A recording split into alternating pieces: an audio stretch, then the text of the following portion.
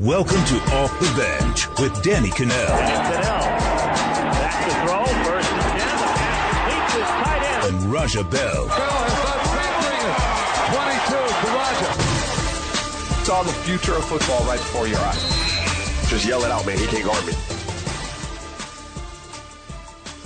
Good Monday morning. Welcome to Off the Bench with Danny Kanell and Raja Bell. It is daylight saving times. I don't know if it's over, right? Like, is it start or is it over? I'm not exactly sure what it is.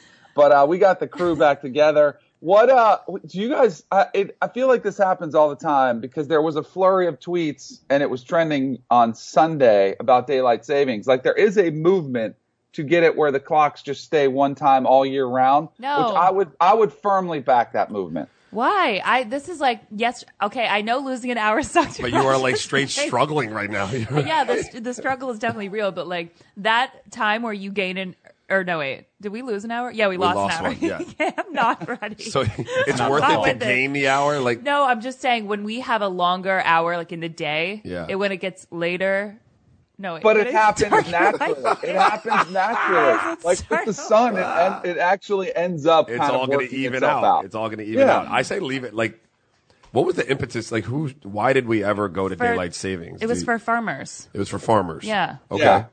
And it's not that old that it was around. There probably is a podcast specifically devoted to daylight savings time. I clearly need to listen to it. I can't even speak. Danny, daylight savings. Take it or leave it. Leaving it all day long. Leaving it all day long. All right, that's our guy Debo. Hannah Ostapchuk, you heard her as well. But we got a big show to get to. Tiger is back, baby. It's official. The Browns were actually like the movie Draft Day. They were making moves, a flurry of moves last week that we actually haven't got to talk about. But that wasn't the biggest news of the day. Of course, it was March Madness. The brackets are set. They had the selection Sunday was yesterday. We are going to do a off the bench bracket. Is that correct, Debo? We're going to have a bracket? Yes. All right. Details to come. That means we have to decide on stuff? Yeah, we have to pick the bracket. Like, you have to break them down. Wait, do you not know what a bracket is, Hannah? No, I'm just saying, like, are we collectively all going to share a bracket, or are we competing against each other? No, we're definitely competing against each other, which is a lot of pressure on Raja. Danny, have your girls bring some brackets in. I'm going to have the boys fill out a couple. Oh, for sure. I think I've had my youngest daughter do it the last couple years, and I think she's beaten me every year. Yeah. And she's like, she just looks at the mascots and the colors, and that's it. But I mean, it's kind of, that's how hard it is. I mean, they have a $1 billion bracket challenge with Warren Buffett for $1 billion if anybody gets it perfect. That will never happen. Like, it's the best marketing gimmick ever that he did that. So what was when you saw the selection announced and, of all the bubble teams or one seeds, did you have any kind of thing that jumped out to you, Raja? Not really. I mean, watching the ACC tournament, Virginia is real. I didn't know. We had spoken about them on the pod a few episodes ago, and I didn't trust that offense, but they looked real. I still think they can be kind of taken apart if you catch a hot team, but the defense is stout, and they're better offensively than they've been in the past. They're very, very efficient offensively. They got people who really fit what Coach Bennett's trying to do there. So they're for real. I would have liked to see Notre Dame get in. They were missing Bonzie Colson for a lot of the second half of the season. I thought they were the type of team that probably, their body of work, because they were missing him, might not have deserved it, but they would be as dangerous as anybody if put in as a high seed or a low seed, what have you. If they were like a 14, a 13, something like that. So that kind of that one missed the mark for me. But other than that, I didn't really have any beef. Obviously, the ACC and SEC teams, getting 9 and 8 respectively, those are some powerful conferences. So it'll really just be interesting to see, because although some of these brackets are tough, right? Like Kansas, Duke, Michigan State, and Auburn in the Midwest, Virginia, Cincy, Tennessee, and Arizona is another top four. They're pretty loaded. It speaks to the parity that we've kind of been talking about across the landscape of college basketball all season. You know what I thought, and this is probably like the cynical part of me, when I saw the teams that found out they got in, and they're going nuts, and they're like there with in their facility, and they're celebrating.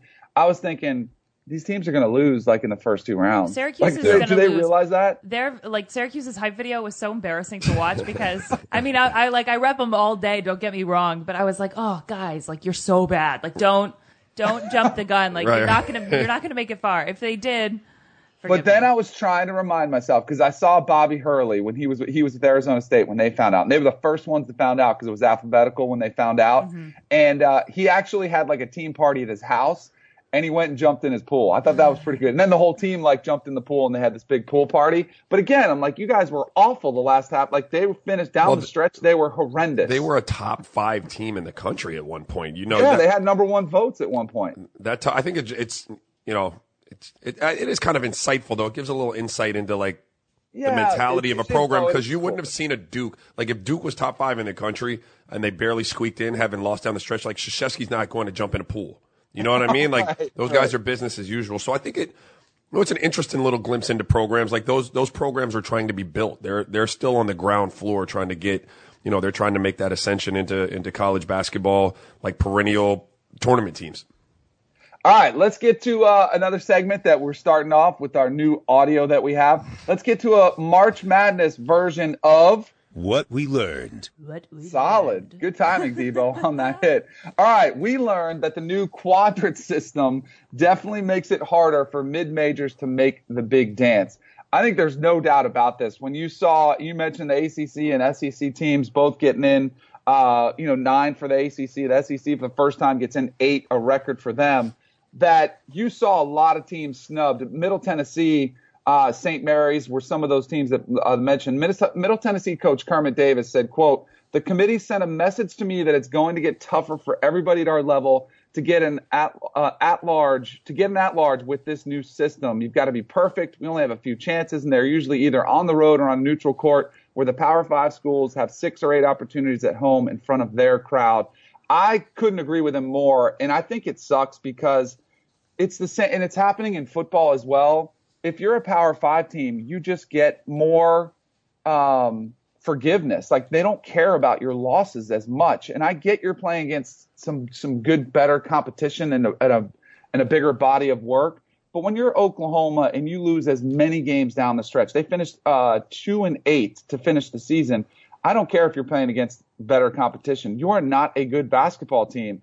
And some of these teams there's such a slim margin of error. It really does. It reminds me of UCF running the table and getting left out of an 8-team playoff.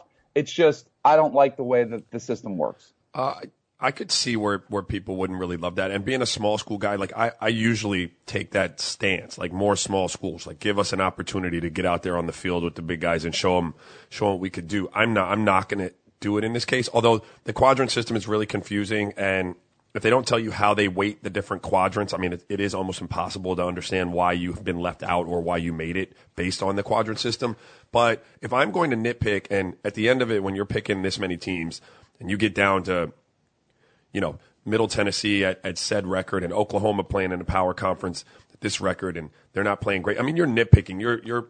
It's really tough. I'm going with the team that's played in the bigger conference, that has the bigger stars, that has the bigger, more athletic players. Get out. So you're calling it like a TV exec because you want ratings, you want familiarity. And I get it. If I was sitting down to watch a game, I probably would rather watch Syracuse than Middle Tennessee. Yeah. But that's not fair to those kids. And I always try to think of it from the player's angle. Like, how messed up is that we're going to get the Syracuse in because they're a bigger brand? Well, and that's what they're getting, in my opinion. I think they do get that status. I'm not looking at it from a TV exec. I'm looking at it from a talent perspective. There's a reason why all of these kids wind up at Oklahoma and the other ones wind up at St. Mary's. It's because they're better basketball players. They're bigger, they're stronger, they're faster.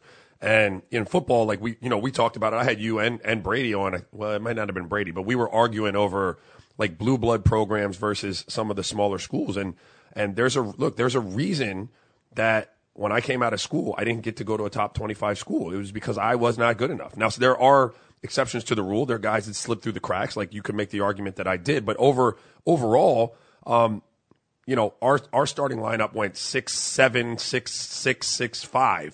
We're not going to walk into a Clemson team that struggled in ACC at 6'11", 6'9", and 6'8", and really be able to play with them and put up that much of a fight throughout a tournament. And so I would err. I'm just like personally on the bigger, stronger, faster team. But I would rather have a team that's not as talented, that has overachieved and like performed better and come together and had a great season, as opposed to a team that's super stacked, that's underachieved for whatever reason. Like maybe they were lazy, maybe they didn't play as good together. Just because it's a good story, or they deserve it because they played better, or are you looking for a team I would that has feel like they deserved it because their record is better. I'm looking for the team. I'm looking for the team that has the opportunity to make the most noise. Like if I'm putting a tournament together, the stories are great, and I agree with you, dude. Like, and I don't want to flip my complete script and be a complete hypocrite, because I do think that those stories and kids deserve it. Like, I would have liked to have played in the tournament. We had some great teams. We lost in the conference championship and didn't get in. But at the end of the day, if I'm selecting, and that's just, this will always be a debate, I'm selecting the team that has the best chance to advance in the tournament, not the one that I know is a great story and is going to get their butts kicked in the first round. As I've been watching everybody talk about quadrant wins, quadrant 1, 2, 3, or 4, I was trying to figure out what was a worse analysis, because in college football you have the FPI, the Football Power Index, which is what I hate. That, I mean, it's like impossible to figure out. The quadrant wins I think are a little bit easier to figure out, but it's confusing. And when you bring in analytics to the conversation, it just makes it convoluted and it makes it more challenging. I think I still hate the FPI more, but the quadrant win discussion is becoming just as quick. It's becoming just as annoying, just as fast. All right, let's move to our next. What we learned. All right. We learned that Kansas has the hardest road of any number one seed to reach the Final Four.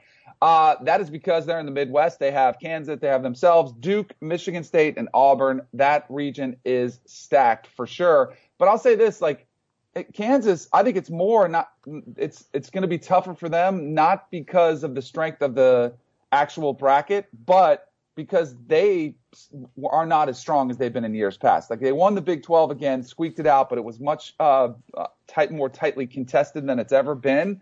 But out of this bracket, this is probably the one that will have the most people pick a team that's not a number one seed. Agreed. They're stacked. You're talking about the 3 blue blood programs, and I don't know when we did this, but those were 3 teams that all were in the same breath for me as opportunity, to win the NCAA tournament. And Auburn is really good, sneaky, really good in the SEC. I watched them a little bit this weekend too.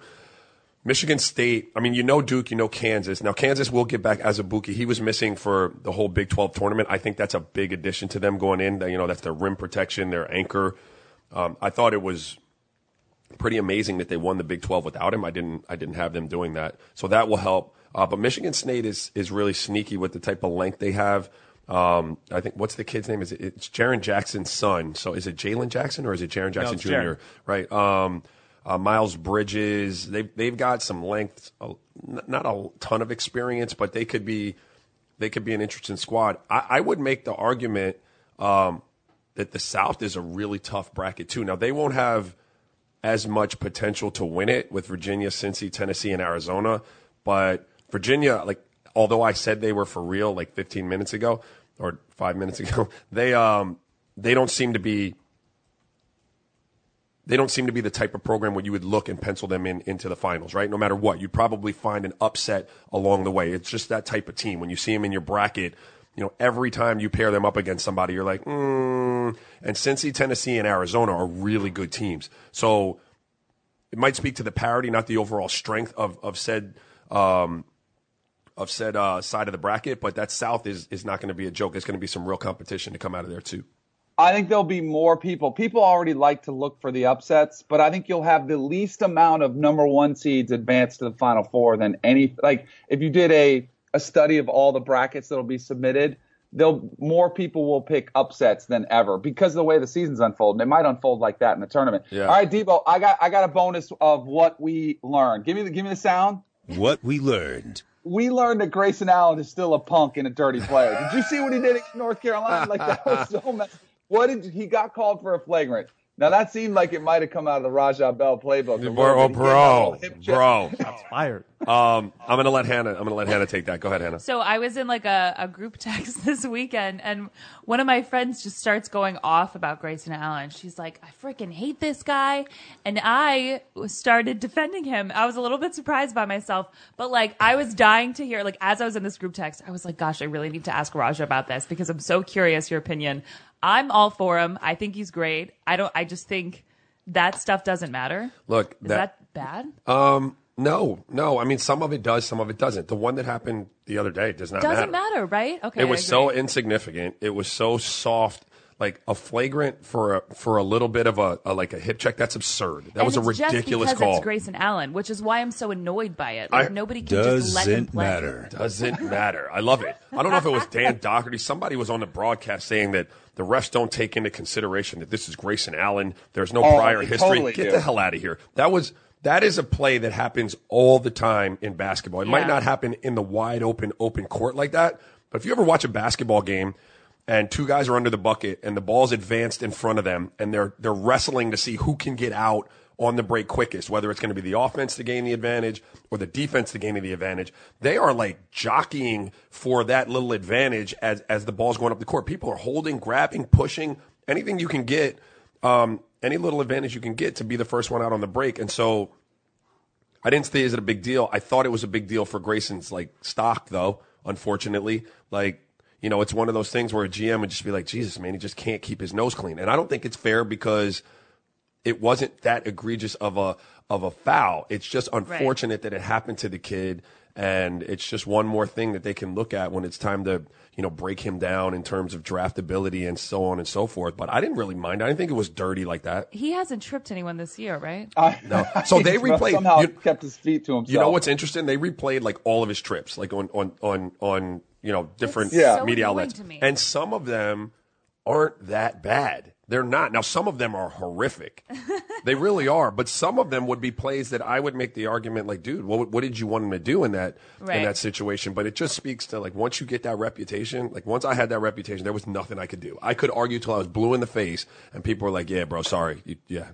So does it really hurt your reputation like in the league? Like does it I guess I'm answering my own question because clearly it does. Well, I didn't give a shit about this conversation. Like I didn't care about my reputation in the league. But my job at that point was to get you rattled as much as I could. But for a kid like him coming out, not being in the league already, like it could be a red flag. Like, and then he had the breakdown. You know, The breakdown was the thing that bothered me. Yeah, that was of the- all of I it when he agree. cried like a teenager, like a little. It was awful. But that was a while ago. I'll give him that. it was. This season, he's been really good. This was like the first thing that we saw from him, and everybody was quick to be like, why I "Oh, hated Grayson it for Allen's him. back," I and hated that's it why I for was him. so mad. Yeah.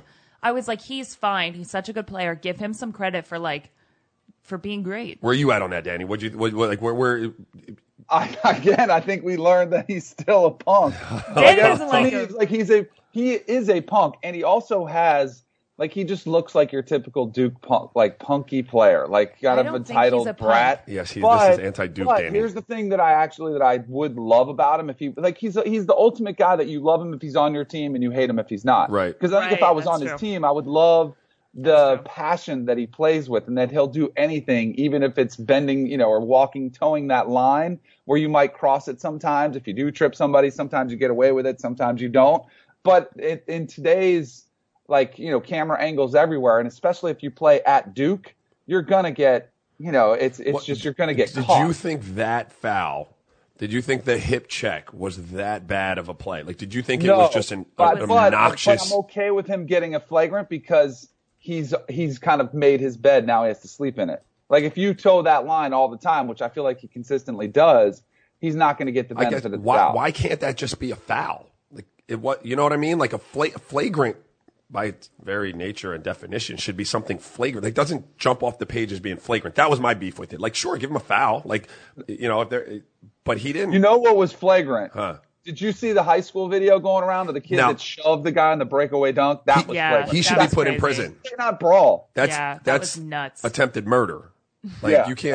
That was brutal. If you haven't seen it, we'll have Debo put that up on our on our at Twitter on our at Cano and Bell Twitter account for that one. But I was shocked that the team didn't brawl. How about the guy's team that got shoved? They just sat there and looked on. I was like, why aren't they going out and defending their boy? Right. I don't know what happened on that one. I'm still curious about who's on that text chain with Hannah and how often like these texts. I would love to see that because I'm imagining, is this like all your girls? Is it a mix of guys and girls? No, it's two of my best girlfriends, and we all live like super far away from each other. So I can only imagine like it's Bachelor, Bachelorette, and then it's so much gossip. It's so much like Tom Brady hate. Like I can only imagine the topics around that. No, I don't talk about Tom Brady in my text messages. Like I don't even have time.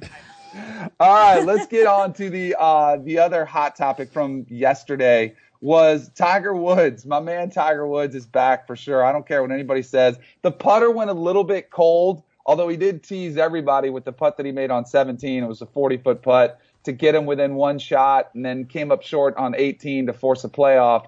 Where Paul Casey, who actually was one of the guys who went out early and had to wait around to see if he won, he shot at 6 under. But I thought Tiger looked outstanding all weekend long, and I am on record, Raja, he's going to win the Masters. Oh, I like that. Good.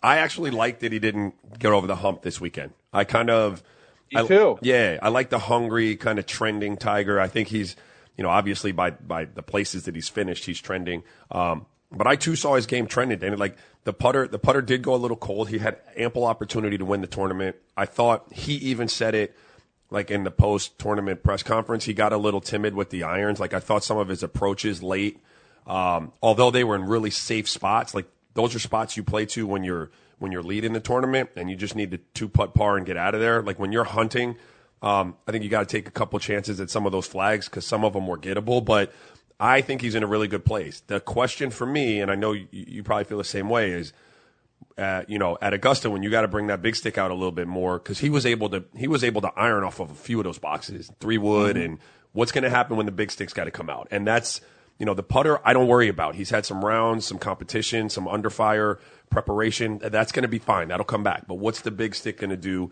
in the heat of the moment? So here's the thing that I don't think a lot of people know. And I'm not speaking this because I've played there, but I've been to Augusta, and you can just read articles about Augusta. You can spray it. Like it's not that hard if you get into a little bit of trouble because it's not like as penalizing. If you bomb it, you're good. Right. Like you can bomb it past a lot of trouble, and that's the thing. Tiger's length is back. And that's why he's always played well at Augusta because he's going to crush the par fives. And if he hits it in the pine needles, like, he can still get to the green in 2, or, you can bomb it past a lot of trouble. And it's always been around the greens is what have killed guys. But that's what impressed me the most is Tiger scrambling. Like he's been getting up and down from all over where I think he's going to have a lot more birdie putts when he gets to Augusta. So the only thing that I do, and this has kind of been my takeaway since he's been in the tank, is I thought no matter how bad it got, I thought he would win another PGA Tour event. But I do feel like he wants the 18, like he wants to catch Jack.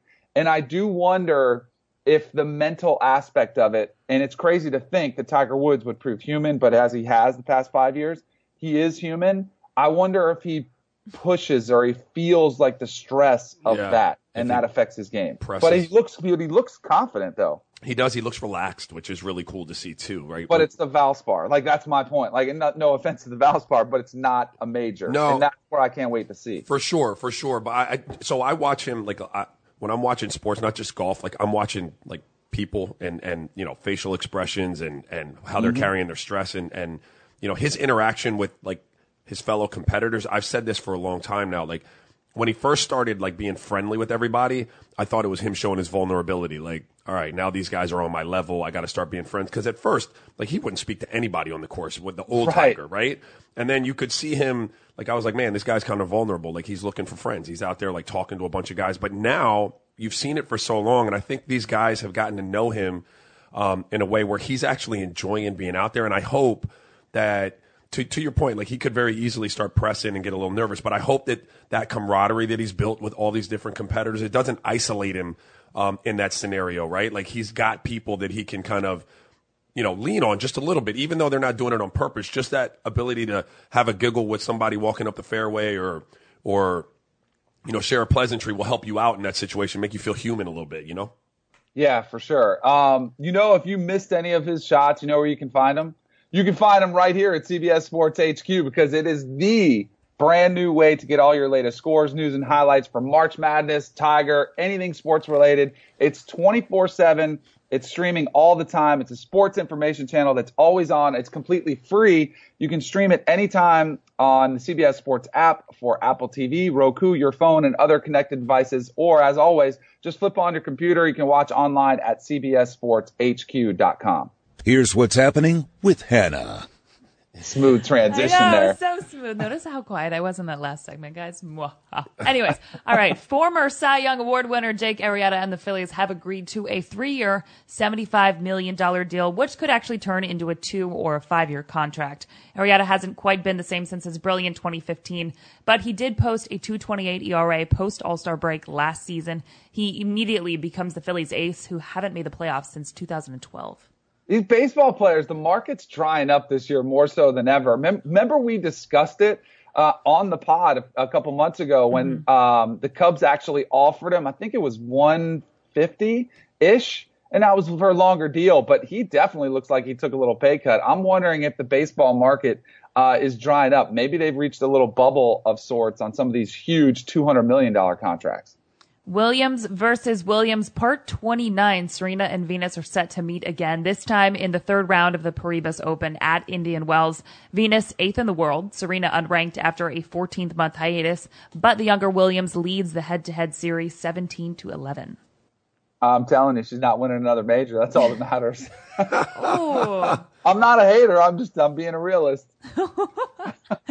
All right, Anthony Davis returned from a 1-game absence and recorded the first triple-double of his 6-year career, a solid 25th birthday, except for the part where the Pelicans lost by 17 to the Jazz. Davis finished with 25 points, 11 rebounds, and a career-high 10 blocks. New Orleans now in a 3-way tie for the 4 seed in the West. I just can't believe that that's Anthony Davis' first triple-double in his career. I agree. It sounds like a weird stat, but you'll just see everybody right now trying to get healthy. That's what this is all about, going down the stretch, getting into the playoffs, playing, having all your guys at optimum level and optimum level of health.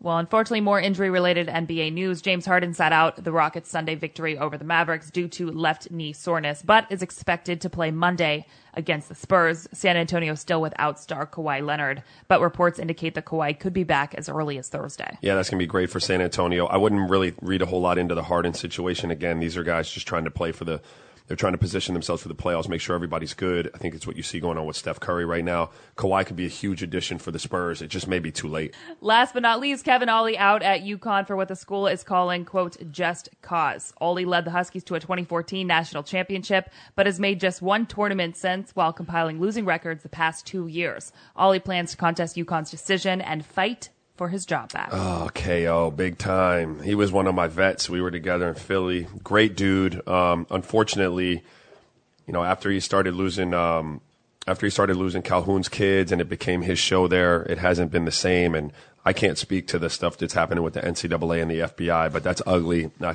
hope KO comes out of it clean. I mean, he's not going to have a job, but I hope he comes out of it clean so he can try to get a job somewhere else and go back to work. Yeah, it's ugly. I feel awful for him too. I've met him a couple times when I was living up in Connecticut. He just seems like a great dude. He is. But it's a production thing, and UConn has just really fallen off the map as far as perception of that program, whether it's the conference that they play in now and the American. They're not getting the recruits. And I'll say this, I don't know how you recruit to stores anyway. Right. Well, you used to be able to sell the Garden and exactly. Georgetown and Villanova.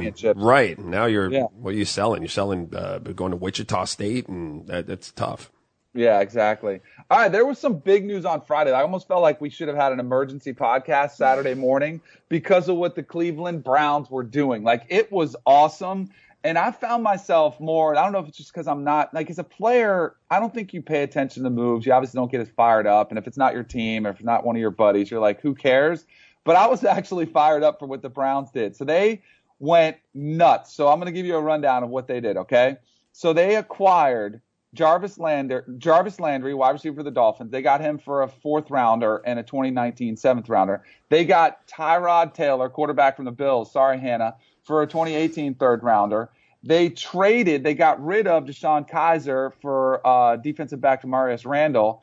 And they also traded away Danny Shelton for a 3rd round pick in 2019. So now they have a legit quarterback. They got Taylor. They have Duke Johnson, former Miami Hurricane. They got Corey Coleman, who's a speed demon on the outside. Josh Gordon, who, if he can stay clean, is a beast. And David Njoku as well.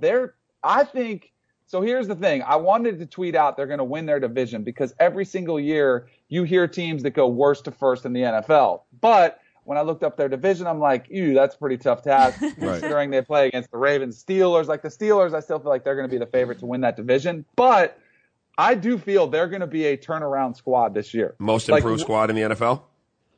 Yeah, because it's almost like all they need is 4 wins, and they don't need to do that much. But I feel like they're going to get to the play. I think they could be an 8 or 9 win team, and I think that'll get them into the playoffs with that. And they haven't even got to the draft. Like they still have their 1st and 4th overall picks, which to me, and I think it does make the difference as the quarterback. And I think Tyrod Taylor is the perfect bridge quarterback. Like he's the guy. They get him at a reasonable rate. I think it's $16 million a year. He comes in. He provides some stability, some leadership. He's won before. And the team will look at him differently, but like he's not going to screw it up. Like that he's not going to go out there and throw a lot of interceptions. And if you put talent around him, I think he can make some plays. Yeah, I do too. I thought it was awesome. I think it's great for the fans in Cleveland having spent that year there. I know how much football means to them. Like the Cavs, we were the hottest thing on the planet then, and it was still a Browns town. Everything you heard on Sports Talk Radio was Browns, Browns, Browns. So I think they deserve it. I love too that they were able to protect their 2 picks because you still go out and get your quarterback.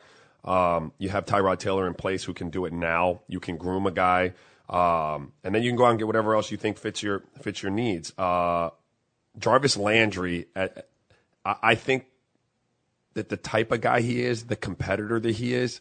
Now I know he wanted his money, but at the end of the day, like he's a fiery, competitive dude. Like guys like that, you need in your locker room when you're a team like Cleveland. You need as many guys that are down for the scrap, that aren't taking any, BS from anybody, that really just want to compete. You want that to be your culture. So trying to find guys that fit that mold, not just the production, like all pro type of, catch numbers and yards and all of that, but I mean like people that want to be there to compete every day. The more of those that you put in that locker room, the easier it becomes for you to come up out of that hole. And I agree, they're really talented. Offensively, they are really, really talented. And you don't have the top-end quarterback, but you have a serviceable one. And guys like Njoku, Corey Coleman, Josh Gordon, I mean, he's still a wild card. But you have 2 picks. So now you can go out and it kind of, you can be really, you don't have to go like best available if you didn't necessarily want to. Like you could fit a need now. You could go out and address what you need with a little bit more leeway. I think it's going to, and here's what I hope they do, because I don't know obviously we don't know what they're going to do, John Snyder is going to do with the number 1 overall pick. But if they add Saquon Barkley to this mix and then get their quarterback, and I still think it should be Baker Mayfield. And here's a reason I think it could be Baker Mayfield. Maybe they take Baker at 1 and they say, all right, quarterback's the most important position. I hope they don't do that because Saquon Barkley really would be the difference maker for this offense. But if you have Tyrod Taylor and you have Baker Mayfield, I think you've got a seamless transition from your starter to your backup where you can start implementing plays and calling plays because they have similar skill sets. Where if you drafted Sam Darnold or Josh Rosen, you'd have one set of plays that you could call for Tyrod Taylor and another set of plays you'd have to call for the next quarterback. But I feel like they're going to take Baker now, or maybe even later as Lamar Jackson, because you want your quarterbacks kind of to be the same type of mold of quarterback where you can do the same things, where you can utilize their athleticism more effectively and you don't have to change it. So I think that's the direction they're going to go, but it remains to be seen because I still think they could get Baker Mayfield at 4, but I wonder if they would panic and say, nope, if he's our guy, we want to take him at 1. But it's gonna make for an interesting draft. I'm happy that you guys that wasn't the only news in the NFL, which has been, it's fun that they're finally, I think it's good. I think the NBA has been a good influence on the NFL because of all the trade, the movement, guys, going to big cities. So Richard Sherman was released. There was a lot of speculation of where he would end up. I love this move because it's the ultimate heel move, which I think Richard Sherman is the ultimate heel in the NFL. He gets let go from the Seahawks. Where does he go? Meets with one team. Now, he had scheduled meetings with the Raiders and Lions, but he ends up going within the division to the San Francisco 49ers. He's going to play his old team twice a year, which he did say. I think John Lynch even said we used that as part of the recruiting pitch was, hey, you're going to get to play these guys and have your revenge. Richard Sherman told Peter King of the Monday Morning MMQB.com that he was, quote, vengeful in that way, wanted that opportunity. Ultimately, does it matter that much? What is it, Debo? Matters a lot, matters a little, doesn't matter. Matters a little. Matters a little. Yeah. First of all, let's like the Achilles. I don't know how effective and explosive you come back. I mean, he got injured in week 10 last year. Like, it's not like that thing has been healed for a year. So, you know, when you're playing a position like corner, when it's all about speed and change of direction and flipping hips. Like, you have to be fluid. And I just don't know what guys come back from Achilles looking like at that position. I know in the NBA they very rarely come back with the level of explosion that they had before the injury. I mean, it'll help the San Francisco secondary if he's healthy for sure. And you know, you talked about it last pod that you thought San Francisco. I think it was last pod. You said San Francisco should be good this year, but maybe you didn't. I don't know. Point being, I think it'll help, but I don't know that really moves the needle. Like, and I think, you know, Seattle.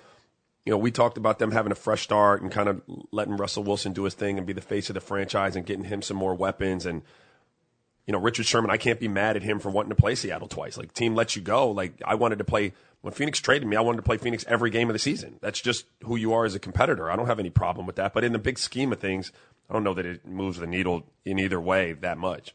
No, I don't think so. I think it is funny that people are already penciling in the 49ers as a playoff contender. They were still a pretty bad team last year. The Jimmy Garoppolo signing, I know he was paid, and John Lynch and Kyle Shanahan have a ton of faith in him by giving him that huge contract. But I still feel I want to see this team actually go out and do it on the field. I thought it was interesting because I thought Richard Sherman, the 3 years, $39 million deal, it is loaded with incentives. He actually represented himself, which I totally appreciate. Like, he did not have an agent, which you do not see that happen a lot. And again, if you haven't seen the Peter King article, he really goes in depth on the conversations behind the scenes. And it was pretty cool to hear him and John Lynch and Kyle Shanahan, like the process of what went down. Like, he was leaving the room to go call the Raiders, and he went and called Matt Patricia from the Detroit Lions and said, hey, what's out there? I don't think this is a great deal financially for Richard Sherman. Because I don't know if he does reach those incentives. So I think he might have gotten worked a little bit from the management without him having representation. But I do love the fact that he's going there. I'll say this. I think Richard Sherman is a little overrated when you look at his perception. And a lot of it is because he's created this persona. Like, he's done a great job of marketing himself and getting out there, and the perception of him is, hey, he's maybe the best defensive back in the league, where I think he's probably in the 5th, 6th, or 7th best range. But I don't think he's a good teammate, and here's why. I think he's way too outspoken in areas that matter, like the political stuff. Guys don't care in the NFL if you're politically active. Where it bothers me is where he's outspoken against play calling on the offensive side of the ball. There was an incident at practice, and it's been everybody's talked about it, said that it definitely happened. Like, all sides admitted it. But he was going against Russell Wilson in practice, and like Russell Wilson had a couple balls go incomplete, and Sherman was like dogging him and saying, "You effing suck," and like walked off the field, threw a football at him, and that.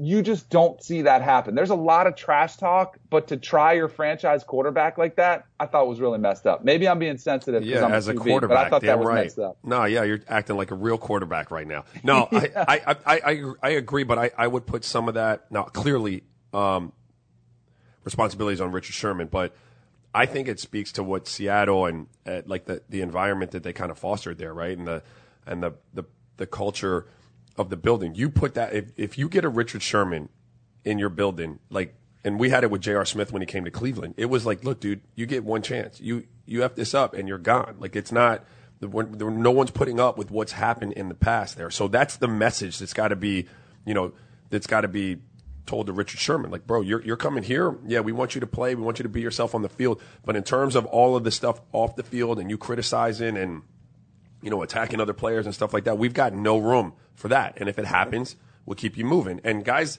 typically, if they're smart enough, and he seems like a pretty intelligent guy, they fall in line because it's their livelihood at stake. I can't wait to see these teams play against each other, because if you think he talks trash in practice, wait till he tries to get in Russell Wilson's head. The thing is, I think Russell Wilson's going to go after him just as much. Like, I can't wait to see this unfold. It's going to be great for the NFL. All right, let's move on then to a little NBA discussion. The Warriors lost 2 in a row without Steph. He's got another injury, which, he's kind of had throughout his career. He tweaked that ankle the 4th different time this season. What do you think, Raja, what do you think they should do? Because it's a like chronic, it almost feels like, with Steph Curry, that this ankle is something that would concern me if you're the Warriors. What do you do with him? Because they're still trying to vie for that number 1 seed. Do you just keep him out for an extended period of time, or are you trying to, get him back to healthy as soon as you can? No, you're resting him. I mean, you're trying to get him back as soon as you can, but you're always erring on the side of caution with that. You want to make sure that he's pain-free, that all his strength is there. This isn't a 75% strength and a little bit of pain type of situation this late in the season. You want to make sure he's as close to 100% as you can be. Sometimes injuries like this late, provided they're not like catastrophic type of things where a guy's going to come back and he's lost all his rhythm because he's been out for like 6 to 8 weeks. But an injury that costs you a week and a half, 2 weeks late, it could be a blessing in disguise, right? Like you come back a little fresher, a little more healthy than you normally otherwise would. And so Warriors, no panic. They don't need the number 1 seed. It would be great. Houston needs the number 1 seed. To beat Golden State, I think they need the number 1 seed. I don't believe that Golden State needs the number 1 seed to beat Houston. And so for that reason, chill. Like, you want to make sure that he has no problems with this injury. I think a couple years ago he had an injury. It was the year they lost to the Cavs. And they brought him back. They said he was healthy, but he really never looked like himself. And I thought it was because he was compensating for that he might have tweaked something else. And that's the risk that you run with an injury like that. You bring him back, he's sore, his gait is off, he's not running the same, and he tweaks a hip flexor, which then tweaks a lower back. Like, and you wind up with this kinetic chain of injuries that lingers all the way through June. And that you can't have that when you're a team looking to win a back-to-back championship. We say it. Everybody in the media says it. We've said it on here that it doesn't matter if the Warriors are the number 1 seed. Do you think Steve Kerr thinks it matters? Like, do you think it matters to them at all, or do you think everybody's on the same page? Like, let's just get to the playoffs. No, I think that given the opportunity to have the number 1 seed, they would love to have it. But I think they all understand that they don't necessarily need it. But be clear, like, if you give anybody the choice of playing at home or playing on the road, like, they want that and they'd fight for it if it was close enough. And they still will if they're still within striking distance and he's 100% healthy. But they've been there too many times. What's that, 3 times they've been to the finals now in a row? They know that they don't necessarily need it. They want it. They don't need it. All right. Let's finish out this Monday episode with some topics. What do you got for us, Devo? All right. Yeah. So, the OJ special, The Lost Confession. Did you watch it? It was recorded in 2006. It aired last night. Oh, my God. Does OJ still move the needle for you guys? OJ definitely moves the needle, and the story itself moves the needle for me, but I didn't watch it because I had to go. I have a family friend, a high school friend in town. I had to go out to dinner with family, but I'm going to go home and watch it immediately. Was it good? I didn't watch it. I would love to watch that, though. We expect a report on Wednesday's podcast. Oh, we're there. Danny, did you see it? I did not see it. I saw it trending on Twitter. Are you about that? But going into it, I wasn't that pumped up about it because I was like, oh, it's so old, it's so dated. Is there going to be anything? Like, I'm over OJ. Like, I'm over it. Oh, I don't think I'm ever going to be over it. I don't know if anyone. Not our generation of people. It's true. All right, next topic. Providence coach Ed Cooley, he seems to be kind of a national treasure. The Friars lost the Big East title on Saturday night, but Cooley kind of the star, explaining why he was wearing a Gatorade towel around his waist like a fanny pack. Yeah, when I sat down, I felt a great breeze in the crack. You know, my pants ripped. That's so fantastic. I mean, kind of smooth way to cover it up. Yeah, no, hey, you guys, a good head coach, you have to improvise. That's exactly what he did. He just improvised. It was a good game too. That game was down. Yeah. He was into it. It was down the stretch. What are you gonna do when you're just out there in the middle of your job? I've ripped my pants before. Yeah. Like out there reporting. Oh my God. No, seriously, I ripped a skirt once. It was awful. Yeah. It was Did you wear awful. a Gatorade towel to... No, I had like a cropped jacket that like barely covered, and I just had to like tie it in the Gotta middle get of creative. my hips. It was awful. I when we were in Cleveland a few years ago, I had kind of let my body. It was the first time I'd been in a winter in a long time. I wasn't playing, so I had picked up a few pounds. We were in Brooklyn. I was there. General manager wasn't there, so I'm sitting in the stands watching the game. Something happened, so I had to run down to the locker room. As I got up and went to step across the guy that was sitting next to me, whole suit ripped right down my butt. I was like, oh, but it happened, and it really woke me up as to like my health and my eating choices, and so I had to get in shape a little bit, but it was really embarrassing. Yeah. No, it's so embarrassing when that happens. I like that we all can relate to it, though. We're like, good for him. He kept it going. I need to see pics of Fat Raja. I don't know if they exist. This one not on the rundown, but kind of along the same lines. European soccer star Sergio Ramos himself during a game over the weekend. Wait, what? I'll edit that, Yeah. but yeah, just... Okay. Yeah. I'm going to need to see that. How? He pooped How? himself. Why? Why is a good question. Why would you do that? I was going to tweet about this when it happened because I like to troll soccer players anytime I can. Like, they get really upset. They're really sensitive. They're not a major sport in America, although they are the world sport, and they will remind you that if you troll them at all. This has happened in football too, though. But in football, I get it. If you get hit really hard, like sometimes it could happen. Not that it's ever happened to me, but there is video evidence of it happened to other players. Football players don't even like change their pants. They're like, whatever. What are you talking about? This People, is what? vile. You haven't seen there was a Florida Gator player who actually was like all over. Of course it was Florida. Yeah, of course it was. Listen, That was out there. hey, real talk. Let me hijack this for a second. What's your take on like peeing yourself in football? Is that okay? Because my son had a coach 2 years ago. His name's John LaMonaco with the Weston Warriors. I want you to hear me right now, Shout John out, John. LaMonaco. All right? I don't even know why I'm giving this guy some pub. He told all his my son was in the first grade. He needed to go to a potty. He told him to go pee on himself.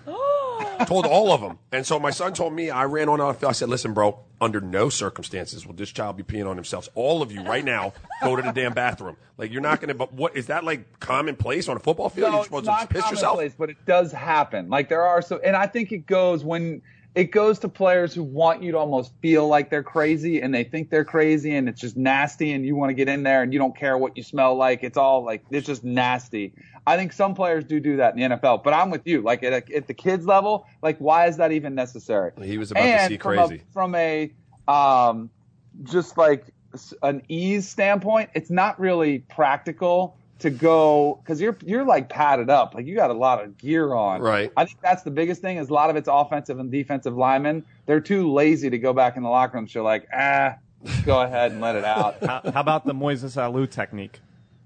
Do you remember that one? What is that? He used to urinate on his hands to strengthen them and make his grip Yeah, stronger for stop. the baseball bat. The only time But I also, would you know what else it does? It also helps with calluses and blisters. listen. The only time I would Dr. ever Danny. do this is isn't it when you're stung by Jellyfish. yes, a Jellyfish. jellyfish. That's it. Hannah has That's watched it, every guys. Friends episode.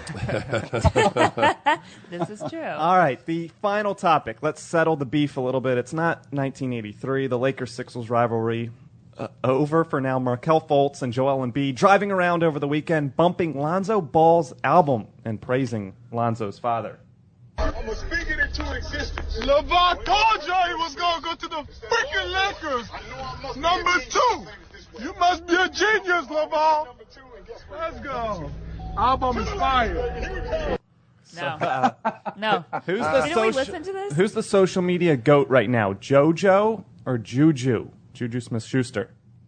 Juju's been getting a lot of love. Is that with the LeBron I still thing? think it's Joel Embiid. He's got the crown. Yeah, the Joel Embiid. What is it about Joel Embiid that people love on? Like, is it just like what is it? I feel like he's like just a goon. That is not a correct word to use.